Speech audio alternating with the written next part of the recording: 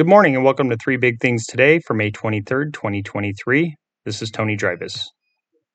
Soybean futures were lower in overnight trading as planting in the U.S. rolls on. About 66% of the crop was in the ground at the start of the week, up from 49% a week earlier, the U.S. Department of Agriculture said in a report yesterday. That's also ahead of the prior 5-year average of 52%. Around 36% had emerged as of Sunday, up from 20% the previous week, and well ahead of the 24% average for this time of year. Corn sowing was 81% complete, up from 65% a week earlier and the normal 75%. 52% had emerged at the start of the week, the agency said. 64% of the U.S. spring wheat crop was planted as of Sunday, up from 40% the previous week, but behind the average of 73%. About 32% had emerged, up from only 13% a week earlier, but trailing the prior 5-year average of 40%. Winter wheat conditions improved, rising to 31% good or excellent from 29% a week earlier, the USDA said. Only 28% of the crop earned top ratings at the same point last year. About 61% of the crop was headed at the start of the week, up from 29% 7 days earlier, and on par with the average for this time of year, the government said. Soybean futures for July delivery were down 5 cents to $13.36 a bushel. Soy meal fell 70 cents to $4.1150 a short ton, while soybean oil dropped 0.33 cent to 48.44 cents a pound.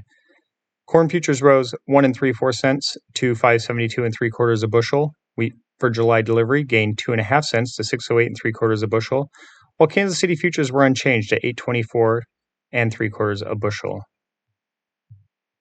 Inspections of corn and wheat for offshore delivery rose week to week, while soybean assessments declined, according to data from the USDA.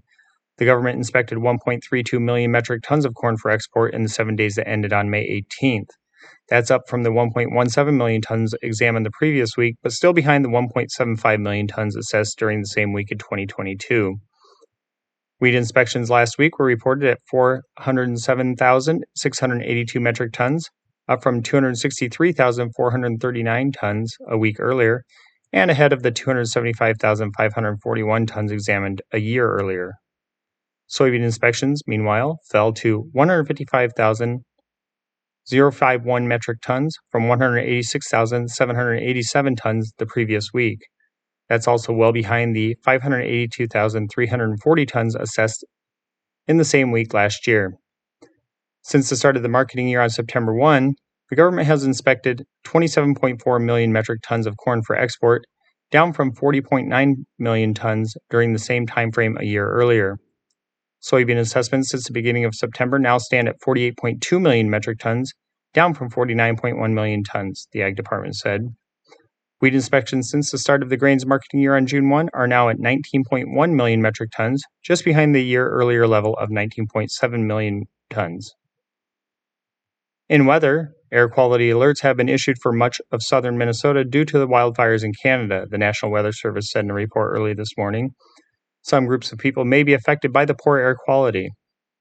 Southerly winds are transporting pollutants into the state, the NWS said. Sunny skies, warm temperatures, and low humidity will allow these pollutants to react in the air to produce ground-level ozone.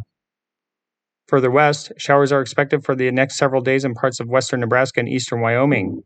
Some of the storms will become severe, producing extremely heavy rainfall. The threat level is low on Wednesday and Thursday, but at this point, weather this weekend is still uncertain, the National Weather Service said.